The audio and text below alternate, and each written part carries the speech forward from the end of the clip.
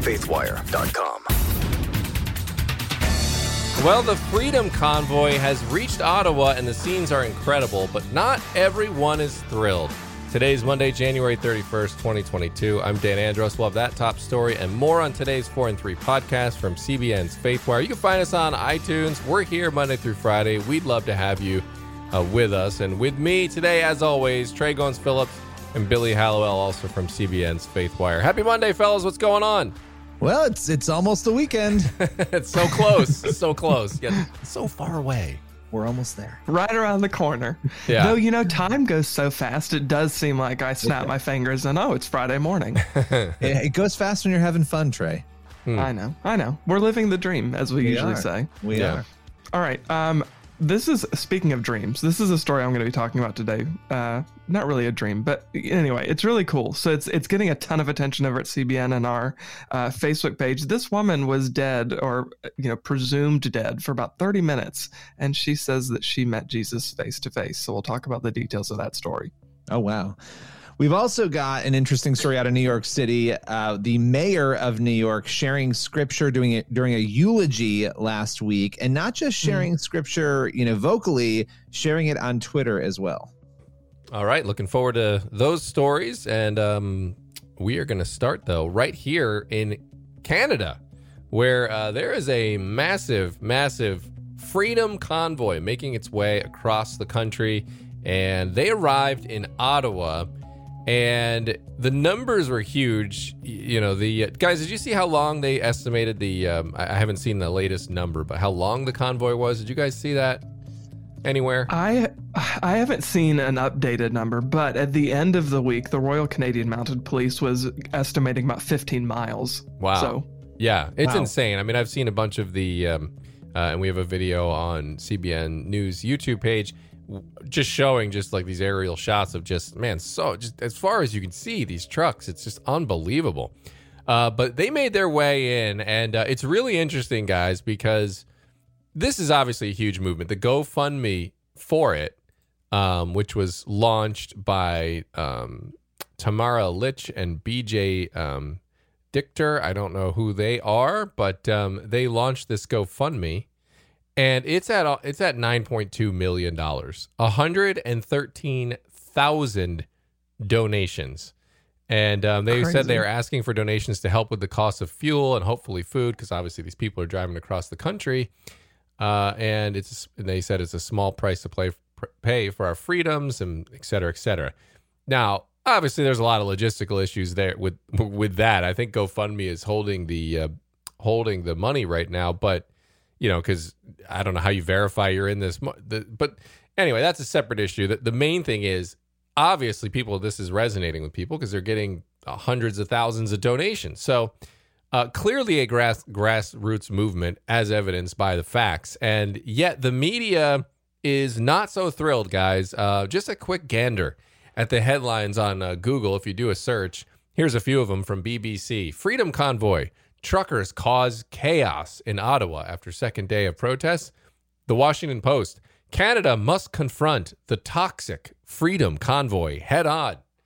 CNN. Multiple criminal investigations underway for desecration of Canadian monuments.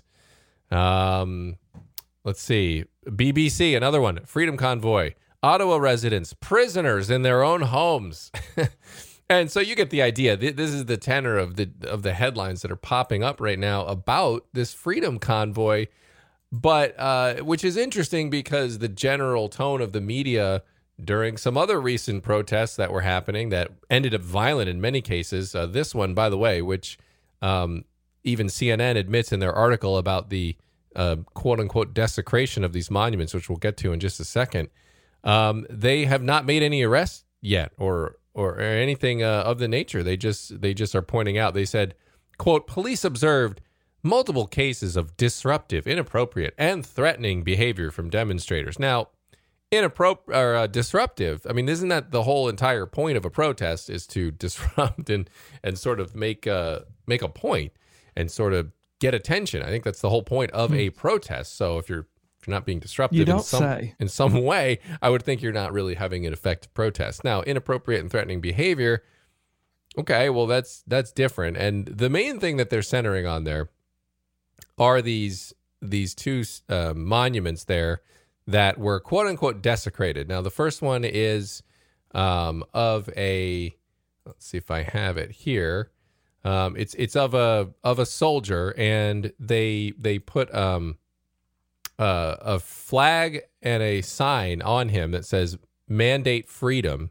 So the soldier's kind of got his arm out, and then they put the sign in there, looking like he's holding the sign. There's a flag draped around him, and a hat on, and a flag he's holding. So, obviously, anytime you have a meaningful monument, you don't necessarily want to potentially do something like this. And the organizers of the rally kind of denounced it. But when you read the headline, it makes it sound like, remember, we're coming off in America, we're coming off protests where they were literally knocking down statues of people like Thomas Jefferson and Abraham Lincoln. and those actions were defended in large part by the media, or you didn't get an appalled reaction to it. So it was interesting to see that this was what the extent of the damage was. Again, not saying I agree with it, but just saying, like, the headline made it feel like they were out there graffitiing or knocking down these things, but clearly that's not the case. Well, the statue wasn't really damaged. It was just, they put a flag on it, and you could take, appropriate or not, you could take it off and the statue's fine. Right. So it was just an inaccurate really a portrayal. Desecration. No, it's not, right. Yeah. No, but that's what... it's a decoration. But that's what the headline says. And I was kind of suspicious that maybe it wasn't as bad as the headline suggested when I read the CNN article, and there's no pictures of what happened to the statue. And the other one, they were standing on the tomb of the unknown soldier, a bunch of the protesters. And again, they weren't doing it in a... not saying it's the action that I would approve of. I'm just saying that they didn't do anything to damage the memorial. Maybe you could call it quote unquote disrespectful, and you have an argument there, but nothing illegal done there, and certainly not desecrated. So that's why there were no arrests out there. So it's just what I'm more interested in looking at is not defending or not, or supporting these actions that were taken to dress up and to stand on these monuments, but more so the media reaction to it, which tries to paint it as on par to what we saw a summer or two ago, where they were knocking down all kinds of statues of revered historical figures. And that wasn't really criticized. So apparently now we value the statues when as before we didn't. So it's a huge rally. You can see the scenes unfolding. We also have another interesting tweet. This came from a Canadian official who wrote this and then deleted it. They said, "This morning, I've asked the city manager and city solicitor to immediately launch court proceedings targeting the millions of dollars in funds frozen by GoFundMe, so Ottawa taxpayers are not left holding the bag for these protests."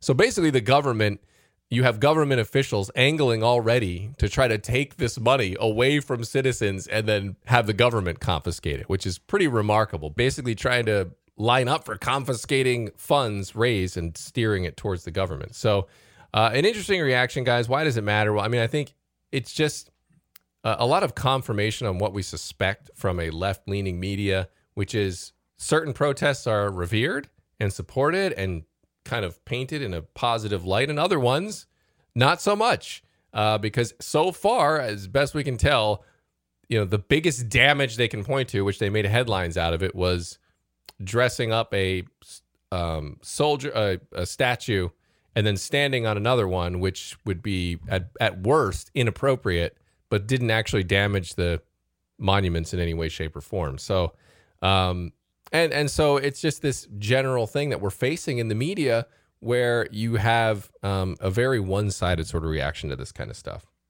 It's a mostly peaceful protest. Wasn't that the line that was used last time around when there was flames, and then overtaking? Yeah. And then now it's like all fear and concern and worry and what are they doing? And yet there's been no violence at all. And so but we've got to hear about all the possibilities of it. Whereas before, like you said, all the actual violence was minimized. Well, and look, these things, they could always spin out of control. You don't know who's going to be involved in them. But the broader point here is that, you compare the language, you compare the way the media has, basically targeted certain events and excused other events. And it just plays into that narrative that we've known, the distrust that the public has for the press. It doesn't help. And I think we're going to continue to see this happen until journalists fact check themselves and realize, look, we've got to cover things fairly and take our own emotions out of it, because that's really what drives a lot of us. But my biggest question about this, if you're going on and on and on for miles, right, with these massive trucks, how in the world do you coordinate actually getting fuel? And what if one of these breaks down? I have so many strategic questions about this that I need answered. Yeah, no, it does seem like a logistical disaster, because every clip I've seen, it looks like gridlock. And right. How do you stop at a gas station? Yeah. That was part of the reason why the organizers who created the GoFundMe account thought or believed that the meter, because we to be times when we're going to have to stop and buy hotel rooms, or we're going to need to fuel up, and we can't do that if we don't have access to any of the funding. So I think I can't imagine the logistical nightmare that already existed, and then not having access to the money that you fundraised for this purpose. Right. So that's a whole other layer. Yeah, it seems like it makes it worse, because you could have representatives, on the ground, and you can actually watch somebody fill up their tank, right? And say, oh, they're using it to fill up their gas tank, and they're part of this convoy. Whereas if you hold the funds and wait till later, now you're going to have to get people to prove that they were there and that they spent this money on this stuff in order to reimburse them. So it seems like that would be a much harder task than just while they're actually there filling up. You could have a representative at the gas station, right? Yeah. And I think, too, a couple things worth noting. So just another add-on to the way the media's been covering this. I saw a tweet this morning from a local reporter who is missing the many elephants in the city, missing all of the trucks there. It's like the point is going right past her, because she said that she's spoken to so many people who said that they are so, Ottawans, are so heartbroken because this protest has caused more damage than the lockdowns have, because now they can't get out to go to a restaurant or go anywhere because the streets are so filled. And one of the supporters of the protest responded and said, I just can't imagine, so hard that for 2 days you won't be able to walk to a restaurant, when in reality, if you're not vaccinated, that's what you're living with every day, right? Right, yeah. So then another thing that I want to mention, there's a new poll that came out over the weekend. It's crazy to see the opinions of Canadians switching literally within days. So now 54%, a majority of Canadians now say it's time to end COVID restrictions and leave the responsibility for isolation up to those at risk individually to take responsibility. We don't need the government to be mandating this stuff. That's up from 40% at the beginning of January. So that literally just 2 weeks, 3 weeks time. And it's gone from 40% saying it's time to end the mandates to now 54% of Canadians in this one poll saying it's time to end mandates. So it seems like the tenor of this discussion is in the direction of the convoy truckers. So we'll see. Yeah. All right, story number 2. So this is a pretty incredible story. It was just published by CBN News today. We have it up on our Faithwire Facebook page, and it's getting a whole lot of traction. So this woman's name is Tina Hines, and this happened to her in February of 2018. Her husband called 911. And she was unresponsive. She was not breathing. They thought she'd had a heart attack. They weren't sure what was going on. But she, like I said, was not responsive. So they got paramedics to the scene. And Brian, her husband, recalls saying, "I thought she was dead." Because he said while he was waiting on paramedics to arrive, he started doing chest compressions, tried to give her mouth to mouth, tried to, anything to get her heart to beat, and it just would not happen. And he said first responders arrived at the scene. Paramedics administered 2 rounds of epinephrine and shocked Tina's heart. Brian says they did it a 3rd time, and I'm looking at them going, "Guys, is her heart beating? Can you get her heart to beat? Please, God, make her heart beat." Still, though, her heart was not beating, and she was rushed to a nearby hospital, and paramedics continued during the ride to try to resuscitate her. The injuries that she sustained when she fell included a gash on her forehead, a cracked sternum, and several cracked ribs from the CPR. And with no sign of life, after more than 20 minutes, she was finally almost to the hospital. Heinz's neighbor, he was outside and had seen a lot of stuff that was going on. He said, in my mind, I knew she was dead. There was nothing they could do. But family and friends began to come into the waiting room, and they prayed for Tina, and they just hung out with Brian. And Brian said, it was a prayer of desperation. I said, God, take everything from my life if you'll give me back Tina. So there are a whole lot of details that went on in this story, and you can go over to cbnnews.com, faithwire.com, and you can read all of the details. But after 28 minutes of trying to get her back, I mean, doctors at this point were, just close to half an hour. They're thinking this is probably, there's no use in us continuing to do this. But then after, like I said, 28 minutes, she finally woke up. And they put her into a medically induced coma. The doctor said this is crazy, but they put her into a medically induced coma to let her body rest and recover while they ran tests to see how did this happen. We need to make sure she's going to be okay. Run tests on her brain to make sure there's no brain damage, that they suspected that was likely. The doctors told Brian, your wife is likely going to sustain some serious brain damage because of this. But she eventually woke up from the medically induced coma and showed no signs of any brain damage. It took her a little bit of time to come to, but she kept saying, it's real, it's real. And Brian was like, what are you talking about? And after going through a few questions trying to say, what's real? He said, is heaven, is that what you're talking about? And she said, it's real. And then talked about how she actually says that she saw Jesus and was in heaven for that brief period of time. And now she's completely healthy, no brain damage whatsoever. This happened in 2018. Obviously, she's completely well. She's actually training right now to be in a half marathon later this year. And this is what she said recently to CBN. She said, God is real in my life. Jesus is real. Heaven is real. I know that God can use every situation to make us who we are in Christ. So just an incredible story of this woman who suffered some sort of cardiac arrest episode and was essentially dead for about half an hour. It is saying now that she met Jesus, saw Jesus face to face, and is now completely healthy. So it's like there's a list of miracles that happened in a very short period of time. It's just a beautiful story of how God can use the most incredible and seemingly devastating circumstances and turn it around to bring himself glory. And it proves too that all things work out for the good of those who are in Christ, right? Because whether she had actually died or she came back to life as she did, or was resuscitated like she was, God still would have gotten the glory, and she would have spent eternity with Christ. So regardless of the outcome, all things were going to work together for her good and for God's glory. And this is just, I think, a beautiful reminder of that. Yeah, and it's always interesting to hear these tales, and not to be the Debbie Downer, but I do think there's questions about what is actually happening there, because John 3:13 says no one has ascended into heaven except he who descended from heaven, the Son of Man. John 1:18 says no one has seen God at any time, and there are accounts of visions of heaven. I think Isaiah, Ezekiel, right, and Paul and John again all had such visions, and so it's a little different. And the one thing I'll say is that it seems like whenever somebody like Isaiah, for example, encounters God, what is the impression? Like, are they just like, oh, it was neat, like it was there, like woe is me, right? There's this immediate sense of, oh my gosh, I am not worthy, I'm a sinner.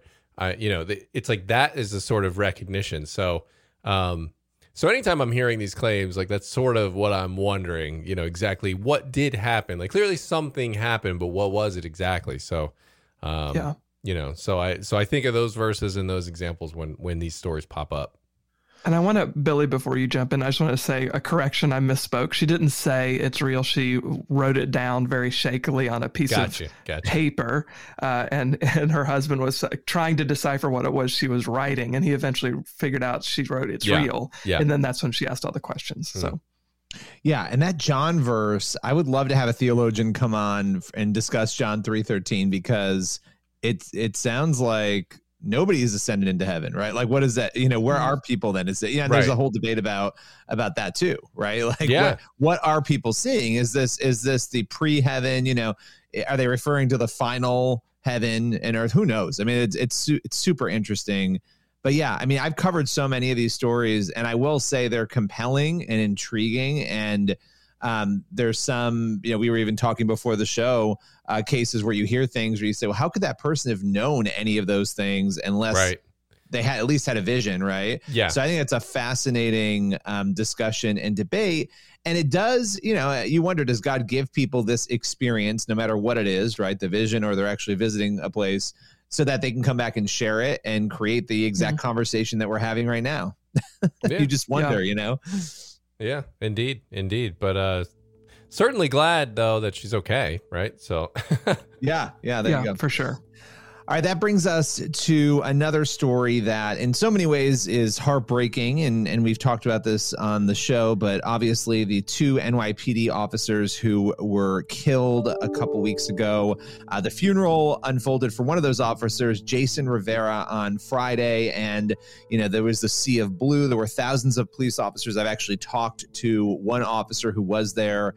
Just amazing, incredible scenes that unfolded there, paying respects to Jason Rivera. But one of the things that happened that didn't get a lot of media attention was that the mayor, Eric Adams of New York City, he's the new mayor, he decided to include scripture in his eulogy of the police officer, and in particular, John 15:13.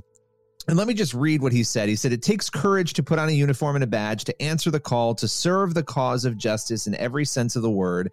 Then the mayor went on to say, quote, "This is a biblical moment. Scripture states, greater love have no one than this, that a man lay down his life for his friends." Now, that's obviously a very well-known scripture. Again, it's John 15:13. But the mayor didn't just include it in his eulogy. And again, this is New York City. So this is actually really noteworthy for a lot of reasons. Why does it matter? Well, it's New York City, a place that usually makes headlines for non-biblical things. And so they went on to the New York City mayor's office Twitter feed, and they specifically, the city, pulled that portion of the tweet out, and it's pretty incredible to see. It says, here they pulled out the verse itself. Scripture states, greater love hath no one than this, that a man lay down his life for his friends. Yeah. And, like making that decision to put that out there in a city like New York is pretty incredible. Yeah. So, yeah, it was pretty inspiring to see, and we wanted to note it. Yeah, absolutely. No, it's really, sorry, Dan. I was just going to say that it is really cool that it happened in the city and in the culture that you were talking about in New York. And it's always great when you see a public leader, politician, celebrity, whoever, who is using their platform to highlight scripture, because the best thing that we can use our influence for is to point others to Christ. So that's really encouraging. Yeah, and you really can't understate that, because I mean, I've been at actual funerals before where there's less scripture than that mentioned. Yeah. Right. And so, obviously in this wake of this tragedy, you want people getting pointed to Christ. And so, hey, if it comes through the New York Police Department Twitter account, then we'll take it. So, well, it was the official city account. Right? Yeah. So that's a much broader account. And, that particular scripture points us back to Jesus, right? And him laying down his life for us. So obviously it's being used in the context of Jesus laid out what true love and friendship looks like by stating that. But man, what an amazing reminder. Amazing stuff. And that's all the time we have for today. We will be back here tomorrow. God bless. See you then.